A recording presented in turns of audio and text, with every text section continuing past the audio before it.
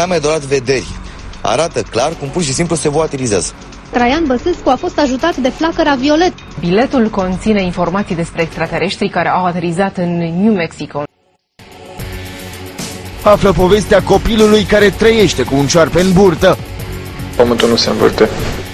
Ești avantajat de tranzitul lui Jupiter prin zodia ta. Întotdeauna percepția creează realitatea. Pentru 42% dintre români, soarele se învârte în jurul pământului. Bolile sufletului netratate, așa spunea și Freud, devin boli organice. Încearcă să înțelegi anumite lucruri cu inima și sufletul. Nu încerca să le raționezi. Am făcut o impolitețe față de spiritul acestei lumânări. Cercetările științifice au arătat că gelul pe bază de extract de melci are extraordinare proprietăți de vindecare. Crezi că în ultimul minut ai auzit o grămadă de aiureli? Noi de la Sceptici în România credem că da. Dar hai să vedem împreună dacă este așa. Bine ați venit la Sceptici în România, episodul 63 cu Edi, Miruna și Ovidiu. Este 63. Divizibil cu 9. Cu cine? Cu 9. Bravo. 7.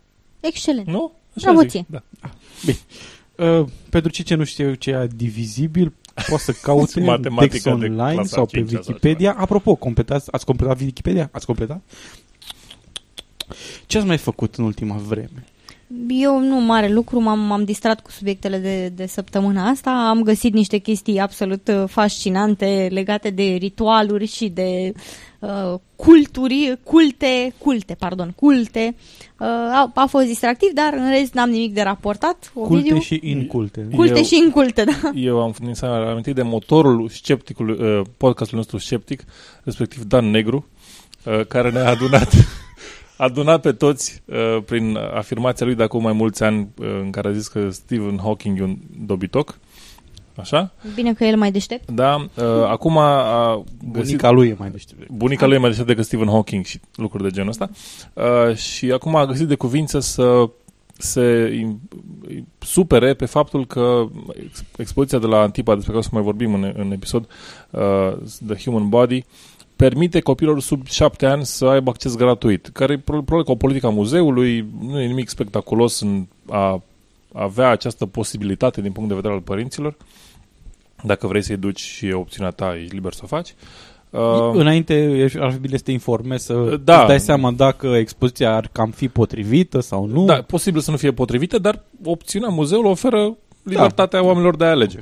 Și el s-a supărat că există această posibilitate. Oamenii se supără pentru mai multă flexibilitate. Adică Dar stai un pic, în fond și la urmă avem posibilități mai multe decât înainte. Sunt foarte supărat! Sunt revoltat de-a dreptul. Da, într-un fel, mi se pare normal. Adică e responsabilitatea părinților. În fond, un muzeu este un loc unde se face educație, există materiale educaționale și părinții au dreptul de a alege la ce vârstă doresc să-și expună copiii la anumite informații. Sau dacă vor să-și expună copiii la anumite informații. La fel cum sunt părinți care au discuția despre sexualitate cu copiii când ăștia deja nu mai au nevoie de niciun fel de informație, au aflat de mult. Da, mamă, ce vrei să știi? Exact. Știm cu toți banii. Așa. Și sunt părinți care decid să poartă această discuție cu copiii foarte devreme, la fel în orice alte subiecte, părintele este cel care poate decide, în cazul în care nu supune copilul unui abuz, în cazul în care discutăm de cu toate alte probleme, dar el la latitudinea părintelui ce informații vrea să pună la dispoziția copilului.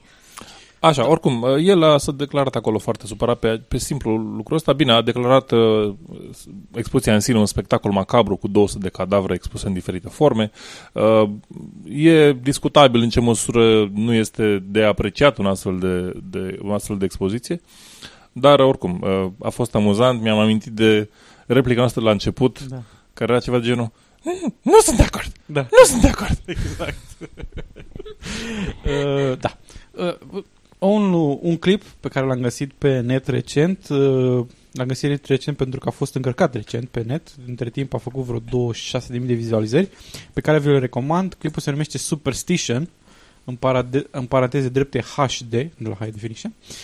Este încărcat de utilizatorul Qualia-Su, poți să aveți un link către acest clip și arată de ce gândirea de tip superstițios este un lucru nociv și de ce nu poate fi o metodă funcțională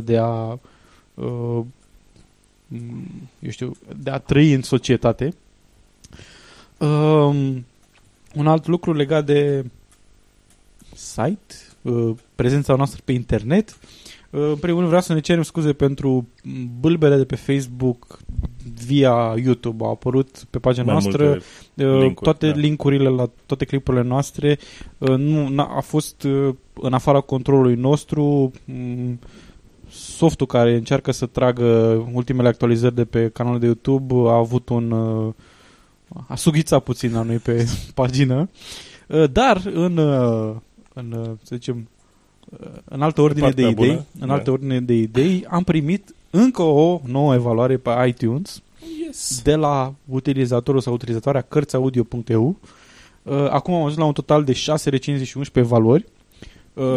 Media declarată pe iTunes acum este de 5 stele din 5, pentru că acea evaluare din 4 era... Merităm, suntem niște muncitori dedicați, da? Punem osul la treabă. Și modești. Sunt foarte modești, asta este cea mai mare calitate a noastră și merităm, din plin. Da. Iată ce ne spune autorul sau autoarea recenziei. Vă felicit pentru inițiativa voastră. Scepticismul este un lucru care, din păcate, lipsește multora din România. Sper din suflet să fiți ascultați de cât mai mulți și sper că veți avea răbdarea și perseverența de a continua. Și noi sperăm același lucru. Și noi sperăm, da. În altă ordine de idei, ne menținem pe prima poziție în subcategoria Educational Technology în iTunes, România, pentru că există mai multe așa, deci pe noi ne interesează iTunes România. Iar la categoria Education în iTunes România, când am verificat ultima dată, eram pe locul 7. Primele 4 poziții dintre acestea, din primele 6, fiind ocupate de două podcasturi de la TED Talks, unul de la CNET.com sau CNET.com și unul de la Deutsche Welle. Ok. Deci CNET.com are emisiune română?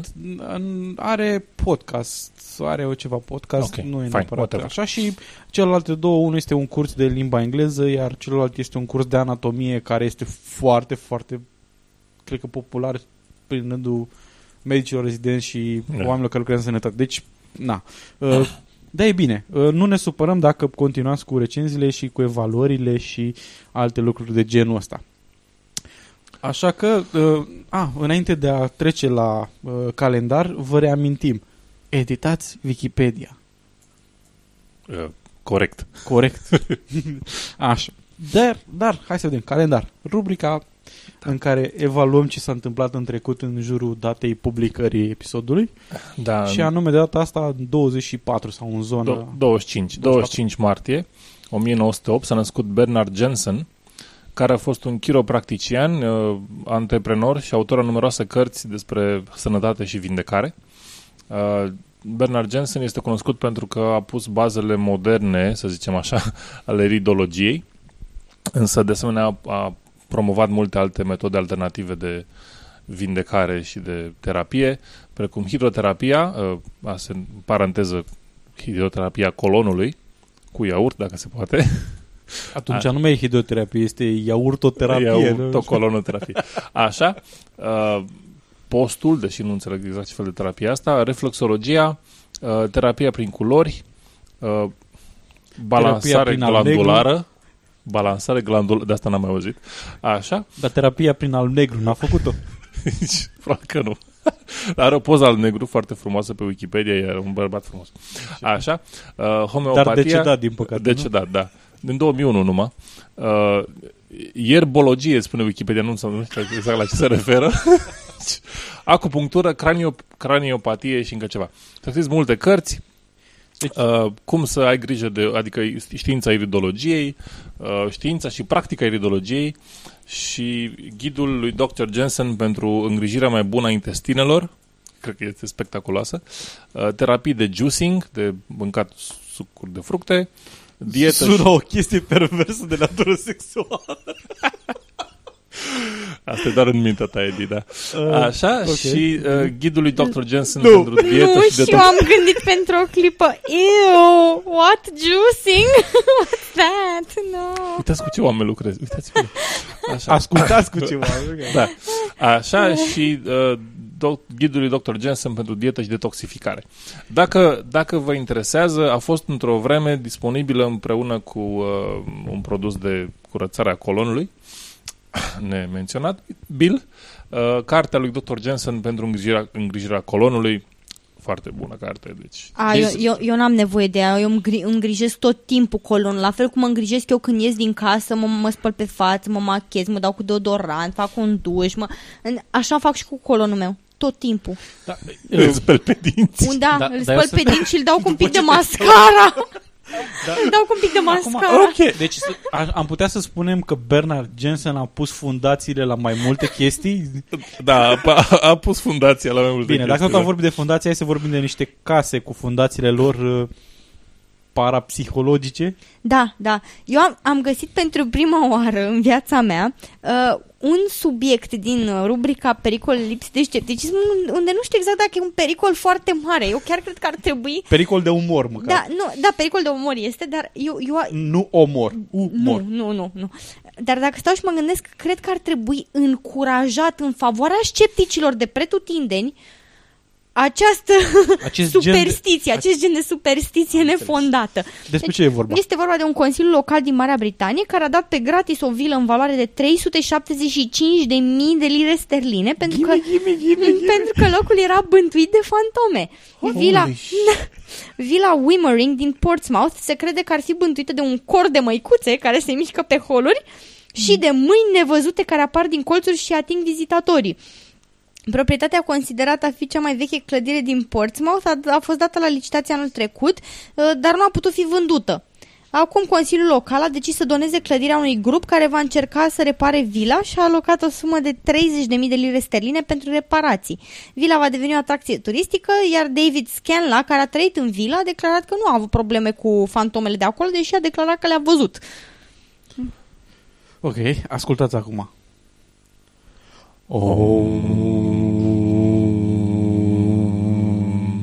Asta a fost grupul de măicuțe care bântuiesc. Așa, și vreau să închei prin a spune că eu personal încurajez acest tip de superstiție și de credință nefondată în chestii paranormale.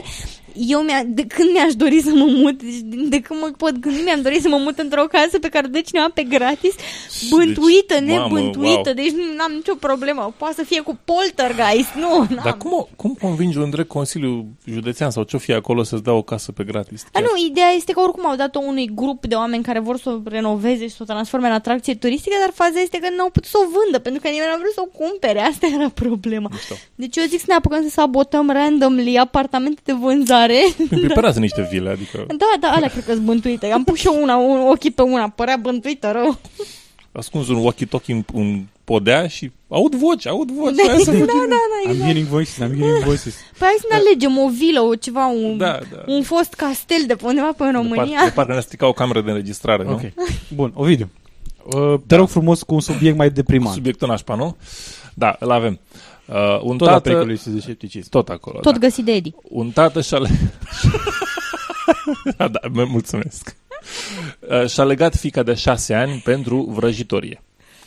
Domnul Edet Etok Akpan este investigat la poliție pentru că și-a torturat fiica de 6 ani ca urmare a profeteței din biserică, spunând că fata este o vrăjitoare. Eddie Diong a fost bătut de către tatăl ei și închisă într-o cameră cu mâinile, gura și fața legată timp de 4 zile înainte să fie salvată de vecini. Nici chiar mai trebuie să citesc? Nu, ideea în poveste este că a avut noroc că au găsit un copil care căuta o mătură și a văzut pe geam faptul că fata era legată în casă și a alertat autoritățile. Altfel, cine știe cât ar fi stat acolo legată și maltratată și nehrănită. Deci, da. People, witches don't exist. Grow up! Da. Știi ce nu mai există? Morți care îți dau instrucțiuni să te căsătorești, tu fiind un copil de 8 ani și trebuie să te căsătorești cu o mireasă în floarea vârstei la 61 de ani. Deci nu mireasa a avut visul. Nu. Că dacă mireasa avea visul, pănuiam o băneam de pedofilie. Nu. O băneacă în biserica catolică. Snap. Bun, așa, bun. Despre ce e vorba? De fapt, unii pretind că există așa ceva. În Africa de Sud, s-a întâmplat un asemenea eveniment. Veselie mare și chiuitor la nunta lui Sanele Masilela, de 8 ani, și a Helenei Shambagu, de 61 de ani, care era deja măritată și avea 5 copii. Școlarul de 8 anișoară a plătit 570 de euro, adică echivalentul la vreo 2500 de lei, pentru mireasă, pentru că fantoma bunicului său i-a comandat mariajul. Wrong. Deci nu i-a recomandat, i-a comandat mariajul. Și uite așa, neamurile micuțului Sanele au fost nevoite să strângă rapid 1150 de euro și să pună de nuntă. Deci probabil 500 pentru cadou sau ceva pentru mireasă și restul pentru a face nunta. Masa și dansul și restul... Masă, da, așa. Nu a contat diferența de vârstă și nici faptul că mireasa era deja măritată. Dar e de ce a acceptat? Și avea acasă 5 copii, mai mari decât însuși mirele. Ce e foarte ironic este că chiar și mama mirelui este mai mică în vârstă decât mireasa. Cum a acceptat? E simplu. În Africa de Sud poligamia este legală, cel puțin în rândul tradiționalist și e foarte popular. Da, de la o vârstă în sus, nu? Nu știu, se pare că nu este o vârstă legală. Când îți comandă bunicul, da, asta nu-i de dezbatere. Și iată ce se întâmplă acolo. Dacă spiritele celor duși au zis să se facă nunta, trebuie să se facă. Mirele a venit adus de mână de mama lui de 46 de ani, Patience Masilela. Verghetele au costat aproape 100 de euro. La petrecere au venit 100 de invitați și întrebat de jurnaliști cum e posibil așa ceva. Rodele au explicat că nunta este una ritualică, nici de cum oficială. Cu toate acestea, mirii au petrecut împreună la casa mirelui noaptea anunții, iar soțul real al lui Helenei, Alfred, de 65 de ani, le-a zis ziariștilor că e fericit de eveniment. Ew. La fel au spus și copiii miresei, care au vârste cuprinse între 27 și 37 de ani. Come on, eu nu cred că copilul de 6 ani știu ce să facă. 8 ani, te rog frumos. 8 ani da, ce să foarte facă. important. Da, aici vreau să subliniez mai multe lucruri, mai multe presupuneri care se fac în legătură cu această chestie și sunt niște presupuneri care trebuie luate în vedere când, să zicem, ne antrenăm skill-urile sau inclinațiile sceptice cu bricii lui Oca. De ce? Există viață după moarte, este prima presupunere. A doua presupunere este că morții pot comunica cu vii sau li se permite să comunice. Cum zicea Dave Gahan de la Depeche Mode, wrong! Așa. A treia presupunere, morții sunt sinceri în ceea ce spun și sau nu fac farse celor vii. Still wrong. Și a patra presupunere, ei comunică într-adevăr și nu e altcineva care să dă drept morții respectivi. În vise? Nu, în sensul că, deci, ideea care este? Să zicem că ar fi. Să presupune că este viață după moarte. Toate cele trei presupuneri, toate cele trei presupuneri ulterioare sunt, deci, cu excepția primei, că este viață după moarte, cred că ar trebui să fie chiar și o sinceră îngrijorare chiar și pentru cei care cred în viață după moarte, că oare pot comunica vii cu noi sau sunt niște spirite rele, draci, diavoli, așa mai departe. Da. Sunt spiritele alea sincere sau fac mișto de noi, știi? Deci e simplu. Da, sunt de acord cu tine. Da, bun. Atât am avut de spus la pericolul.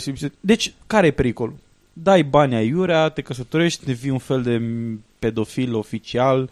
Deci, uite, chiar steam și mă gândeam cum aș putea să-mi educ copilul foarte bine. Cred că căsătorindu-l de la 8 ani e o chestie foarte... Îl învaț să fie matur, responsabil. Cu o condiție. Da? Cu o condiție. Să îi dai la nuntă hrană bazată pe lămâie. Da, neapărat. Am găsit acest subiect care, da, e unul clasic. Asta îmi plac mie subiectele clasice foarte mult, aberații de tot felul cu care mai se trezește unul dis de dimineață. Este vorba de dieta de detoxifiere și slăbire cu lămâie. Această nu se reduce la suge lămâia, dacă la asta vă gândeați, dar ni se spune pe un site. Întâi să vă explic faptul că am găsit pe un mare site de știri din România această știre despre miraculoasa dietă bazată pe lămâie care te ajută să slăbești 10 kg în 10 zile și îți face un pustiu de bine. Am intrat pe site-ul respectiv și am descoperit că de fapt nu este un site. Pentru că niciunul dintre butoanele din meniu e un online advertisement. E decât o reclamă sau ceva? Da, este o reclamă care se cheamă Natural Health, știri slăbire. Deci este făcut să arate ca un site de știri despre slăbire. Natural Health nu e știri slăbire. Păi nu, Natural Health, știri slăbire. Așa e. Da, Okay, și te face evident să crezi că este un site de care conține știri despre slăbire. Ce tare! Acum mă văd. Dar niciunul dintre butone nu funcționează. Butonele din meniu nu funcționează, doar linkurile care te duc la locul de unde poți cumpăra respectivul produs bazat pe lămâie și care te ajută în dieta cu lămâie funcționează. Excelent. Asta trebuie să fie o nouă nu știu cum se traduce în limba română, a new low for them. Și în afară de pozele clasice care arată femei before and after și așa mai departe și testimonialele de rigoare, îmi place foarte mult pentru că sunt și două poze photoshopate, una cu Angelina Jolie, care se pare că ar mușca dintr-o lămâie, și una cu Beyoncé, care ține The Lemon Detox Diet în mână. Și mâna e clar că nu e ei. Da, este atât de evident că nu e mâna ei, încât mă doare capul. Și mai mult de atât am descoperit, cu ajutorul cuiva care a urmărit site-ul mai multe zile, am descoperit că cele câteva comentarii care apar ca la știre nu sunt de fapt comentarii, ele se updatează automat cu câte o zi. Trece o zi și comentariul este afișat ca fiind dat cu o zi mai târziu. Mai târziu. Și atunci ele arată tot tipul de parcă ar fi de actualitate. De exemplu, acum, în 20, când ne înregistrăm noi 20 martie, primul comentariu din 17 martie 2013. Exact. Dacă o să intrați pe link, o să aibă cu tot o altă dată. 17, 17, 15, 12, 11, 10. Așa, și bineînțeles că adică e atât de distractiv acest subiect încât nici nu pot să vă explic și bineînțeles că ni se promite că cu ajutorul acestei diete mirobolante, după care se pare că s-ar fi desfășurat un studiu de către Australian Institute of Health and Welfare și a stabilit că această dietă te ajută să elimini toxinele din organism, să pierzi în greutate 10 kg în 10 zile, să ai o mai mare încredere în forțe proprii. Mă întreb cum au făcut un studiu care să cuprindă și efectele fiziologice, dar și efectele psihologice așa, să ai o voință mărită și o motivație mai mare, deschidere către adoptarea unor obiceiuri alimentare sănătoase. Păi îmi imaginez că ce ai mâncat lămâie, așa, lipsa reticenței în adoptarea unui stil de viață sănătos, o piele mai strălucitoare, o stare de spirit pozitivă, stare de bine și de relaxare, un nivel crescut de rezistență și de energie, păr mai viguros și unghiitari. Unghiitari? Da, unghiitari. Ok. Da. Tari. Ca să nu se rupă ușor. Ca să te poți zgâria mai bine pe față după ce sugi lămâia. Da, deci asta este... Da, n-am comentat. Nu știu ce să mai zic. La asta nu mă așteptam. Adică mă mai aștept la chestii care sunt evident fabricate, la afirmații ridicole, dar așa ceva, un întreg site care e o minciună grosolană, e prea mult. Da, dar chestia este că nici măcar nu este o dietă cu lămâi, este un produs special care trebuie mâncat, cred, sau nu știu ce se întâmplă. Adică dacă mergi să-l cumperi, nu sunt lămâi, nu-ți dă o dietă de 10 lămâi. Păi logic că nu e doar lămâi. Lămâia trebuie și o cumperi de la piață, trebuie să cumperi lămâia de la ei. Ovidiu, de data asta am căzut de acord. Așa. Că o să renunțăm la presa aberează, presa aberează, deși presa a continuat să abereze în perioada asta. Presa tot timpul aberează. Deci nu vă faceți griji, presa aberează în continuare. Dar ca un fel de intermezzo pentru distracție, o să avem dubioșenia săptămânii în acest episod. Exact. De ce? Pentru că am citit de-a lungul săptămânii trecute cum o asociație cere blocarea expoziției cu trupuri umane de la Muzeul Antipa. Disclaimer. Eu am văzut expoziția aceasta în vacanță. A fost ok. Trebuie să ai o anumită deschidere pentru a vedea lucruri de genul ăsta, însă este ok.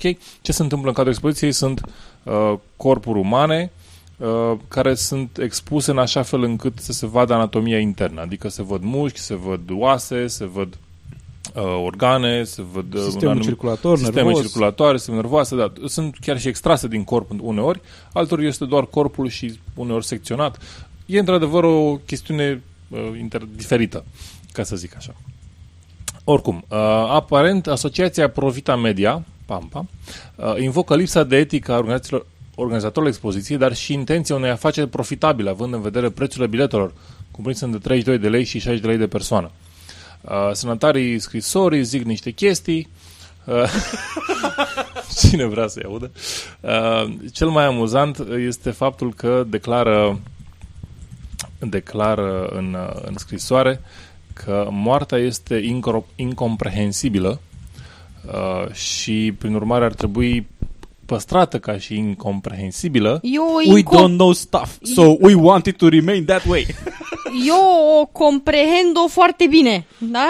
Pe moartea asta. You just stop living. Da, dai ori tu popii, you know. Da, mă rog, ei fac niște argumente de ordine etic că nu este ok să ai rămășițe umane ale oamenilor expuse altor oameni. Așa. Eu am o întrebare. Da.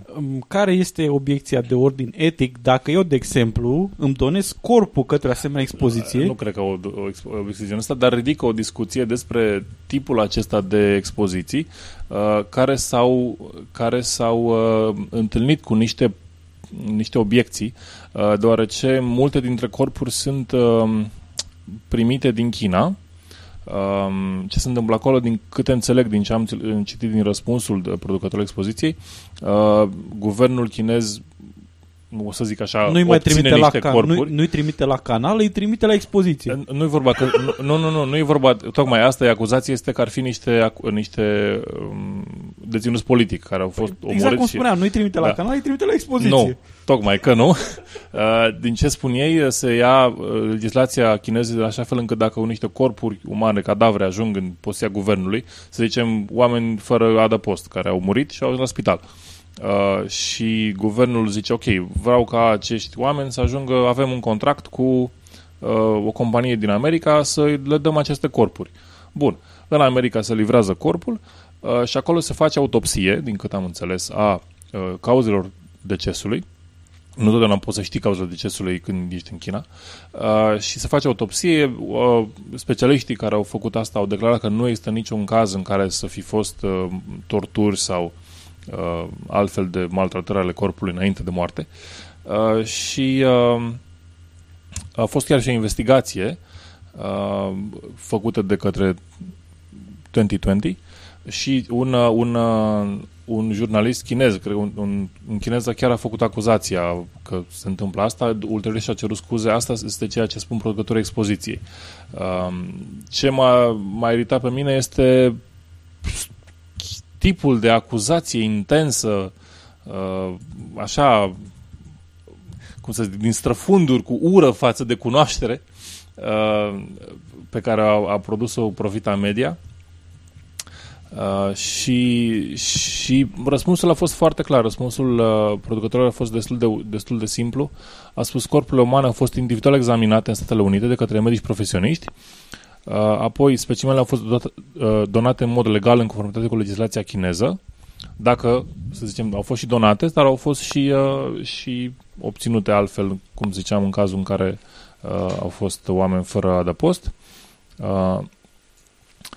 Trupurile nerevendicate nu pot fi donate în mod voluntar. Asta înseamnă trupurile de care ziceam, ale celor fără adăpost. Și apoi mă răspund la niște întrebări. De ce cadavrele expuse provin anume din China? Pentru că de acolo vin cei mai buni specialiști în disecție din lume.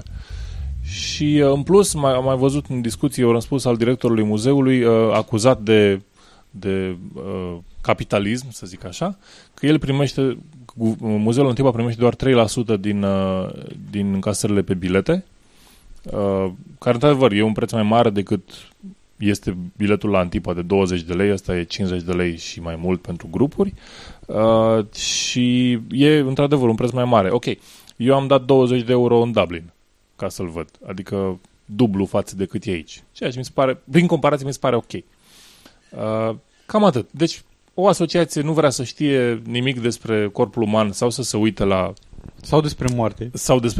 Nu afli nimic despre moarte unde la cadavre, că nu te uiți în privirea lor, zici... Nu, te uiți la el și zici... Te uiți la el și afli despre moarte. Bă, după ce mor, nu te mai miști. Singura mea întrebare este dacă ar fi fost o expoziție, pentru că aici este vorba de o expoziție care copiază expoziția originală a lui Gunther Van Hagens, care este autorul, este omul care a pus la punct bazele a pus bazele acestei tehnici prin care se pot obține asemenea rezultate cu corpuri care pot fi păstrate pe un termen, având un termen de garanție cadaveric extins. Și mă întreb dacă ar fi venit o expoziție originală a lui Gunther Van Hagens, ale cărui cadavre se știe că vin de la oameni care și-au donat corpul pentru acest lucru. Și-au dorit chestia asta, au vrut să fie păstrați, au dorit să participe într-o expoziție după moarte, într-o expoziție cu totul unică. Mă întreb dacă ar fi avut o reacție diferită. Probabil că nu și că nu n-ar fi contat foarte tare. Într-adevăr, am fost și pe site-ul lui Gunther Van Hagens, am văzut că are opțiunea de donație și poți să... Da, poți să și acolo, acum oamenii pot să-și doneze corpul. Și nu m-ar mira ca și această expoziție să aibă aceleași mecanisme. Până la urmă sunt în concurență, nu e ca și cum... Da. Adică ar putea să ofere aceleași opțiuni. Da. Și cam asta. Ok, e bine. Miruna. Da. Cred că vrei să ne prinzi pe neașteptate. Vreau și cred că de data asta o să vă prind pe neașteptate, că o să vă bușați cu un râs, de o să cădeți de pe scaun. Depătați microfoanele? De obicei la scepticism pe neașteptate alegem niște subiecte mai greu de... Încercăm să găsim ceva mai greu de descifrat, dar nu m-am putut abține. Acest subiect era atât de bun încât nu era nicio șansă să-l ratez. Și avem o știre foarte importantă din partea ilustrului domn Menci, care apare pe site-ul Realității, evident sursă nesfârșită de jurnalism de calitate, mai ales la secțiunile de sănătate. Niciun aliment care conține eur nu este de post, susține profesor dr. Gheorghe Mencinicopski. Nutriționistul spune că femeile gravide, copii și bolnavi trebuie să obțină dezlegare de la preot în privința postului pentru a nu-și periclita sau agrava starea de sănătate. Asta este frumos lidul. Pentru că dacă nu mănânci de post, automat te îmbolnăvești? Te rog, păstrează-ți nu? Okay. Trebuie să te surprind, da? Ești pregătit să fii luat pe neașteptat? Da. Absolut toate produsele care conțin eur nu sunt de post, ne spune profesor dr. Gheorghe Mencinicopski, deoarece în tradiția creștină nu existau alimente cu eur, scrie ziarul ring.ro. Ok. Trebuie să evităm alimentele... Stai din gură, că îmi strici aici treaba. De asemenea, trebuie să evităm alimentele industriale pentru că nu sunt de post. Eurile sunt niște chimicale care nu au existat acum 2000 de ani, iar postul ortodox se ține cu alimente de post tradiționale. De asemenea, dintre euri există roșu carbin, cunoscut sub denumirea E120, produs cu extract de origine animală, pe care îl găsim în foarte multe produse, cum ar fi pateul de post. Pe lângă euri trebuie să ne ferim de cazeinat, care este un compus al laptelui, de ovalbulină, adică praf de ou, și de hidrolizat, care este făcut din carne, a declarat profesor dr. Mencinicopski. Am terminat. Deci, știu că e greu să spuneți de unde să începeți să criticați. Ok, deci zi tu, Ovidiu, dacă problema este că nu existau aceste mâncăruri acum 2000 de ani, nu cred că multe din mâncărurile disponibile românilor în momentul de față erau disponibile când era Iisus în Palestina. Nu de alta, dar de exemplu mămăliga nu e născută în România. Păi da, dar stai un pic, că dacă... Nu te las pe tine să critici, scuze, că n-am voie. Sau cartoful. Da? Cartoful este o parte esențială. Nu s-a născut în Europa, dacă știu bine geografia plantelor. Așa. Și sunt multe plante care nu existau în sine ele, dar nu existau în tradiția creștină, pentru că nu se știa de ele. Și, prin urmare... Ce facem cu alea? Nu le mâncăm nici pe alea? Păi, inițial mă gând... Eu stai puțin, că eu am o anumită obiecție. Dacă un anumit ceva nu a existat în urmă cu 2000 de ani, asta înseamnă că automat în momentul în care el apare, a popped into existence, a apărut așa, este automat de dulce, cum se zice? Adică dacă, să zicem că sintetizează, acum, s-a sintetizat elementul cu masă atomică 127, parcă, sau nu știu care e ultimul, care e cel mai mare. Da. Automat, elementul ăla nu e de post? El n-a existat până acum. E de post sau nu? Întrebarea e dacă e sau nu. E un E sau e un C? E un de ceva. Da, deci, nu, din start, presupunerea că orice lucru care nu era cunoscut într-o zonă minimă din Orientul apropiat și automat tot ce nu era cunoscut nu e de post, e din start o prostie, o imbecilitate fără margine. Bine, trebuie să atingem și ce sunt eurile de fapt. Da. Bun, pe asta odată. Pe de altă parte, doamna substanță chimică, că pe care o cheamă nu contează ce 330. după, 330, care mi se pare că e acidul ascorbic sau ceva de genul ăsta. Este acid ascorbic. Să presupune că sper că nu spun o prostie, nu contează. Vai, nu! Acidul ascorbic poate să fie de proveniență sintetică, poate să fie de proveniență vegetală sau poate să fie de proveniență animală. Sper că nu spun iarăși o prostie. Dar presupunând că poate să provină din toate aceste surse, acidul ascorbic în sine este aceeași substanță. Nu contează de unde vine. Deci nu contează aceeași formulă chimică. E aceeași formulă chimică. Singura chestie care putea să fie relevantă poate chiralitatea, adică dacă e molecula pe stânga sau pe dreapta. La modul cel mai serios, asta înseamnă chiralitatea, în cel mai simplist mod. Deci asta putea să fie, să zicem că poate ele de origine vegetală au chiralitate de un fel și alaltă au chiralitate de alt fel. Dacă consider că asta este criteriul după care împarți ce e de dulce și ce nu e de dulce, eu sunt... La eu mă stânga declar... și la dreapta tatălui. Corect. De aici vine faptul... Bine. Și în sine, o substanță chimică este o substanță chimică, indiferent de unde provine ea. Că If it walks like a duck, it acts like a duck, it's a duck, nu? Da, exact. Deci nu există nicio metodă prin care tu, extragând o anumită substanță purificată, o să poți să spui de ce origine este. Animală sau vegetală sau minerală. Sau sintetică. Și eu speram să atingeți și punctul că eurile, de fapt... Eurile sunt sintetizate în general și echivalentul unor chestii naturale. Dar existente deja, majoritatea. Orice intră în componența unui aliment are o codificare E. Da. Toate au o codificare E. Da. Dacă ar trebui să nu mai mănânci nimic ce conține euri, ar trebui să nu mai mănânci. Punct. Acidul citric are o codificare în E. Acidul fosforic care o codificare în E. Eu când am zis acid ascorbic m-am tot gândit la acid citric și am spus în permanență. Da. Nu, dar oricum, ideea este că totul are o codificare E, doar pentru că nu sunt trecute pe spatele unui pachet ca fiind euri, la fel cum poate să treacă, bine mersi, coloranți. Asta ce să înțeleg? Că dacă mă duc și mă uit pe pachet pe spate și în loc de euri scrie coloranți și conservanți, pot să mănânc? E ok? Evident. It's clear. E clar acum. Da. De oricum, domnul Mencenikovski este un special. Adică... Da. Ok. Apropo de speciali, știți cine este special în ultima vreme? Sau să spunem, ca să vă ajut un pic, cine este specială? Nu, spune-ne, cine este specială? De Luminița Anghel, ați auzit? Da, vai, nu, toată seara și toată ziua de ce este specială? Că n-a câștigat? Nu, pentru că au conlucrat forțele pseudo-răului sau ceva. Paraforțele sau ceva de genul ăsta.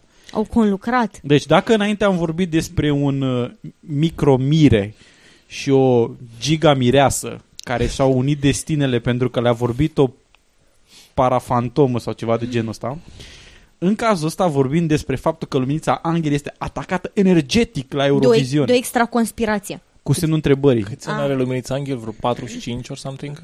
Ceva, nu contează. Okay. Uite-te, ea nu discuta tu vârsta femeilor, da? Nu, mă interesează doar maturitatea psihică. Apropo, ca să vă demonstrez, chiar dacă nu avem segmentul când presa aberează, iată o perlă de gramatică și exprimare de la libertatea.ro, această pravda românească. Băi, te rog frumos, că mai avem un subiect la libertatea și e de bine. Da, deci Luminița Anghel, ascultați semantica și topica acestei fraze. Luminița Anghel, care s-a clasat pe locul al 3-lea în clasamentul final al selecției naționale la Eurovision, însă artista a susținut că mai multe lucruri au conlucrat la insuccesul ei. Ha? Complet logic. Stai, lipsește un verb, nu-i așa? Pare să lipsească mai mult, adică un sens în special. Acum, ca să vedeți niște fraze mai complete, mai mai fraze, să zic așa. Lumineța Angela a mărturisit în cadrul emisiunii Acces în direct că a trecut prin momente cumplite înainte de a urca pe scena de la Eurovision, iar ea nu exclude posibilitatea unui atat energetic. De unde rezultă că așa s-a întâmplat. Exact. În prima semifinală m-am simțit îngrozitor de rău fizic. Nu am zis nimănui ca să nu dau impresia că nu mă descurc. Degetele mi-au înțepenit până la cot. Aveam cârcei în picioare și în coaste, nu puteam să respir. Deci, de când mi-am dorit și eu degete. Eu vreau ca Luminița Angel să-și depună corpul la expozițiile astea, să vedea și degetele lungi până la cot, că este un fenomen al naturii. Asta. Deci pe vremea când eram în facultate, am auzit o expresie de la un coleg de cameră care era de pe undeva de prin zona Orăștiei. Ceva de genul: băi, dacă o mai super, îți rup mâna din șold. Wow. Astea era condițiile în care omul stătea la calculator și unul tot își băga mâna peste mouse-ul lui și tastatura. Cam așa cred că este și cu Lumința Angel, pe care i-au înțepenit degetele până la cot. Și eu de când mi-am dorit să am degete până la cot. Continui citatul. Am crezut că am emoții. Soțul mi-a zis că poate o să fie că poate să fie o demineralizare a organismului, dar luam vitamine. M-am gândit apoi că poate să fie vorba de cineva care trimitea spre mine niște energii negative. Eu am citit mult despre asta. Uite, asta e problema. A citit mult despre energii negative și n-a exersat suficient melodia. There's your problem right there. Deci, sfatul pentru concurenții din anul viitor la Eurovision, este lăsați prostiile, cărțile pseudoștiințifice care promovează aberații deoparte și puneți mâna, luați mâna, microfonul în mână și mai cântați un pic. Dar, de unde știm că de fapt așa este și avea legătură cu eu? Deci, de unde știm că atacul energetic a avut legătură cu Eurovisionul este următorul. A doua zi, duminică, totul a încetat. Nu am mai avut stări de leșin, nu am mai tușit, a povestit artista.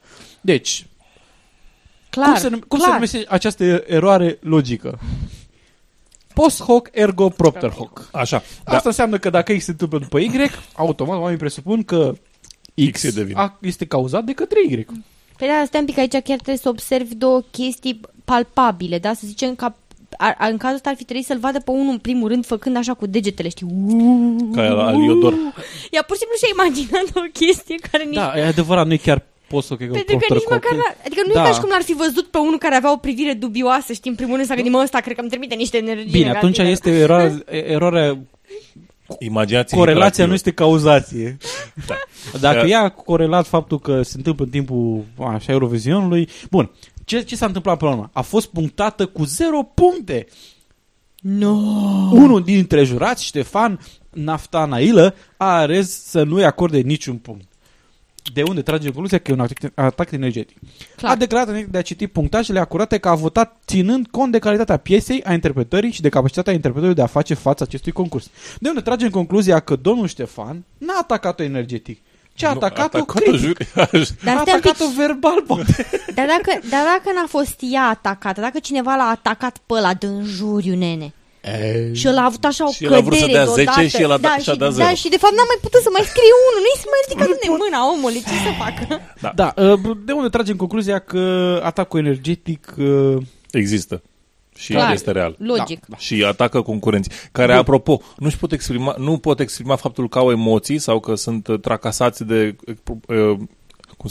de condițiile concursului. Da. Dar sunt atacați energetic perpetu. Da. La fel ca Mircea Joan. Ovidiu, eu vreau să te întreb ceva. Da. Tu ai clar văzut acest lucru?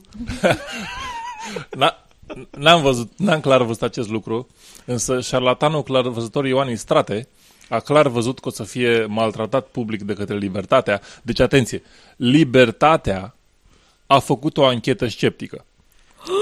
Vă rog au făcut-o ei sau au preluat-o? Nu, au făcut-o ei. Vă rog să aplaudăm Libertatea. Nu, bravo.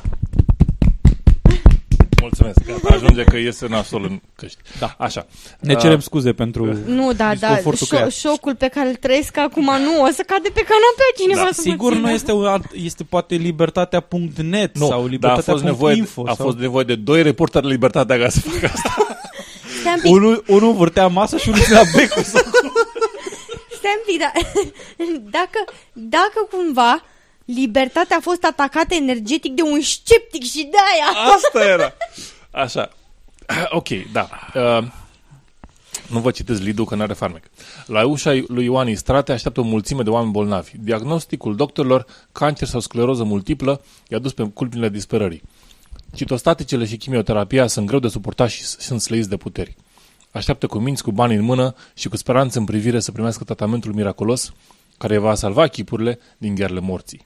Intrăm în apartamentul inginerului, este în sectorul 3, unde se fac tranzacțiile ca la piață. Mă rog, miroase urât în casă, e o casă mizeră. Așa, un om din încăpere spune că are scleroză multiplă. Bun. Îmi plăci? Scleroză multiplă, așa. Vine și rândul nostru. Îi prezentăm lui Ioan Istrate un diagnostic fictiv de cancer la esofag. Spune că bolnavul e un unchi din provincie, care nu se poate deplasa. Deci ar trebui să-l diagnosticheze de la distanță. Da. Analize de sânge aveți? Ne întreabă acesta. N-avem, răspundem. Nu nimic, merge și fără. Tratamentul mai ușor poate, dacă avea niște analize de sânge ca să... Tratamentul costă 420 de lei pe lună. În primele 3 luni se simte rău, apoi o să-și revină. Medicii o să fie surprinși de rezultate. Pastilele conțin acești grași superiori, C14 și C18, care îi vor face bine. Dacă vrea să trăiască, trebuie să le ia. Încearcă să ne convingă Istrate. C14 și C18 sunt niște izotopi ai carbonului sau ce sunt? Nu cred. Grăsim acești grași superiori, zice el. N-am apucat să caut asta, însă nu cred că sunt nimic. Așa. Pleacă, mă rog, n-avem bani pentru o lună și plătim doar pentru 15 zile de tratament. Iată cum se fac reportare sceptice cu doar 2 milioane. E bine că ne spune și bugetul. Așa. Istrate acceptă. Pleacă în altă încăpere și se întoarce cu 5 pungi din plastic pline ochi cu pilule. Dacă vedeți imaginea, este o imagine, efectiv, e o pungă destul de mare cu niște pastile albastre. Așa. În craiovene. Pastile craiovene. Da. Așa. Bun. Atenție, aici mi-a plăcut foarte mult asta. În prima zi 4 capsule la 8 ore, a doua zi 4 la 8 ore și tot așa. Până ajunge să ia 30 pe zi. N-are voie lapte dulce. Da. N-are voie lapte dulce, grăsimi, alcool și țigări. Și acum poate consuma carne de porc sau de vită, pasăre și pește, rădăcinoase, legume și supe. Întrebarea mea e, care din astea nu conțin grăsimi? Dintre cele de la final, nu? Carne de porc degresată, n-ai auzit?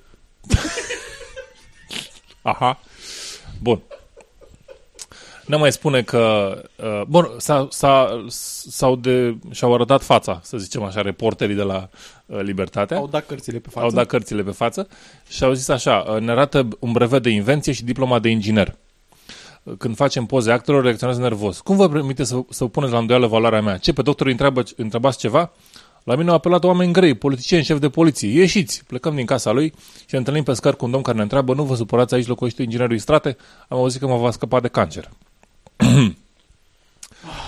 Da, mă rog, într-adevăr are un brevet de invenție la OSIM și iată, și îți fac brevetele de invenție. A inventat foarfeca cu vârfurile lungi. Sau ce? Da.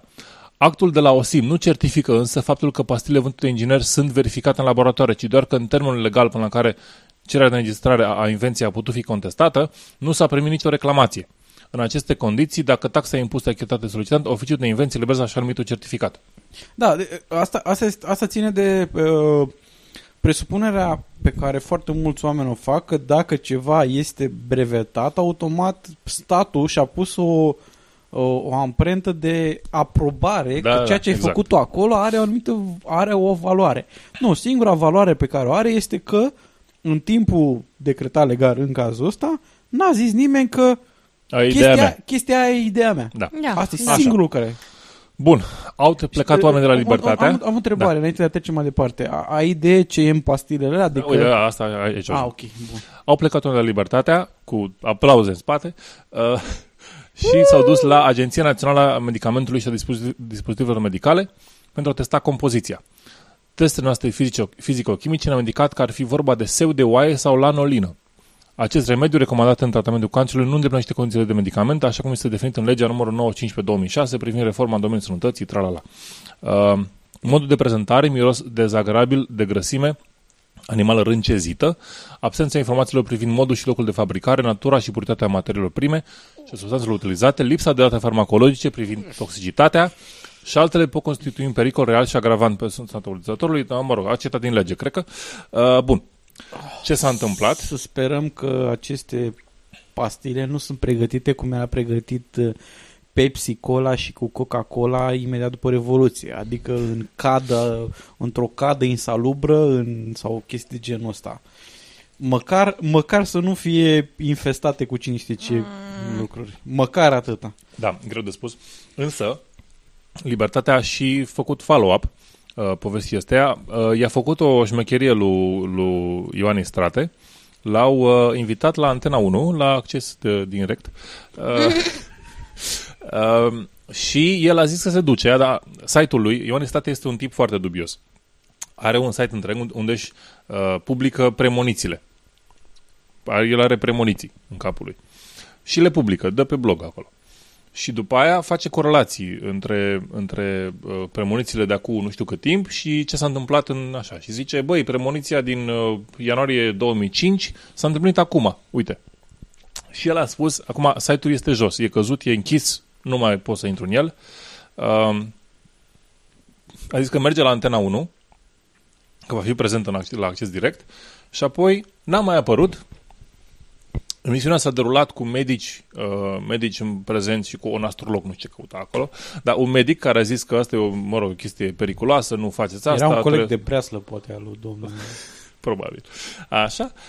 A zis lucruri normale despre medicină și despre ce face medicina bazată pe dovezi și culmea șocului, fanii lui Ioan Strate comentau că mai bine că nu s-a dus, că ar fi fost un linșaj, că ar fi fost groaznic, că nu știu ce. Și ca să vă zic de ce e foarte interesant, Ioan Strate are premoniții și există un site numit premoniții.ro unde, dacă vă puteți imagina, se face mișto de el. Which is very nice. Se face mișto de el și ce-și imaginează în capul lui că premonește. Și pe blogul lui a spus de asemenea că acest atac al Libertatea și tot ce a urmat au fost prevăzute în mesajul din 10 februarie 2013, în care era un mesaj într-adevăr în care zicea că apare la televizor pentru a ajuta oamenii, nu știu ce. O prostie, putea să însemne absolut orice. Și site-ul e jos. Sper că va înfunda închisoarea. Înțeles că, bine, are 85 de ani, nu știu cât mai trăiește oricum, dar am înțeles că autoritățile s-au autosesizat și au băgat căutare intensă să-l arvunească. Yeah! Da. Așa. Să-i fie... De bine? Țărâna... Să fie săpun alunecos. Oh. No. Și pe jos. Ai. Da. Întrebare. Despre cine vorbim? Păi nu știu, ia spune, dă niște indicii. Întrebarea este despre cine am vorbit mai întâi. N-ați învățat. N-ați învățat nici până acum. Soluția episodului anterior este Phil Plate. Și cine credeți că a câștigat? No. Eddie Morar. Exact. Bravo. Faimă, glorie! Eu cred că merită. Da, sigur că merită. Cred că ar trebui să le invităm aici la cât de faimos și glorios este. Chiar am putea să ne invităm. Da. Ți-am pus gând rău. Eddie. Ceilalți ascultători să nu vă simțiți geloși, ci să vă simțiți motivați ca să veniți alături de noi. Exact, putem să facem featured listener. Bun. Acum, întrebarea se pune în felul următor. Oare va ști Eddie Morar despre cine e vorba la dilema acestui episod? Mirona i-a compus un text. Nu mai dai indicii. Obscur. Da. Textul după care trebuie să identificați despre cine este vorba zice așa. Vizionar al cyberculturii care nu a avut modem până în 1996. Cine e? Oare cine e? I have no idea. Ok, bun. Înainte de a încheia episodul, evident, urmează segmentul în care dăm un citat. Vă lovim cu un citat. Iată, de data asta, cred că un citat, zic eu, care trebuie să vă pună pe gânduri.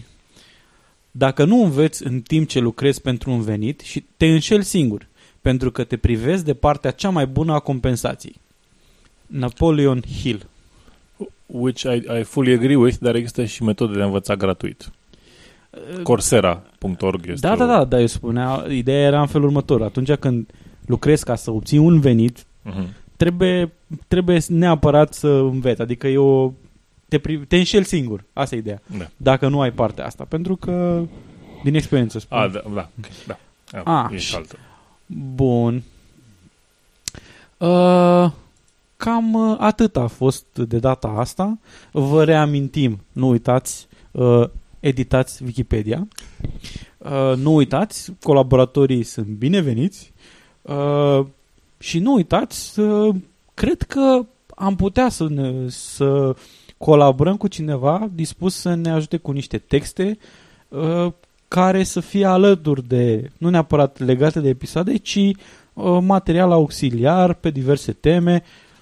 Suntem dispuși colaborării. O să primiți salariul meu triplu de la Sceptici în România. Și al meu. Și al meu. Da. Deci 0 ori 6 este egal cu... Ori 9, că am dat și eu. E triplat. Am crezut că dublat, am zis. Nu contează, dar da.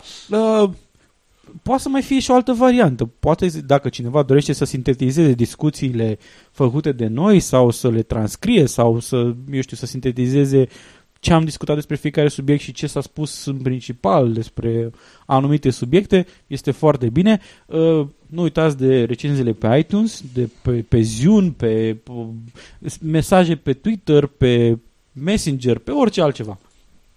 Cu astea... Vă mulțumim pentru toate. Vă mulțumim pentru toate. Am fost eu, Edi. Miruna. Și Ovidiu. Până data viitoare, la reauzire și rămâneți sceptici.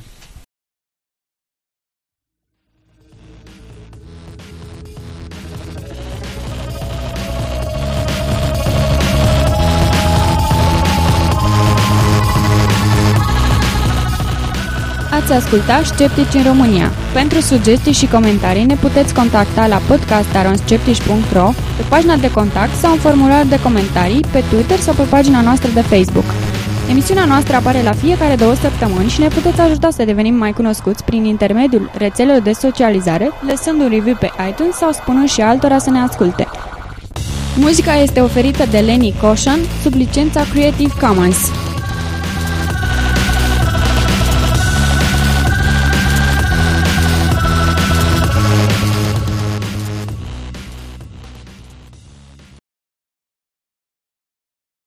Un consiliu local din Marea Britanie a dat pe gratis o vilă în valoare de 375.000 de lire sterline pentru că locul era bântuit de fantome. Era bântuit de fantome și fantomele care erau foarte drăguți au venit să bântuiască de dimineața până seara, în așa fel încât consilierii locali s-au căcat ei. Am venit să bântuim fantoma albă. Fantoma. Fantom. Ovidiu, bagă și tu. Fantoma. Și tu zici textul.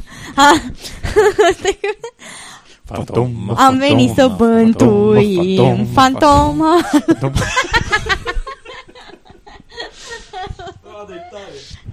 E ok.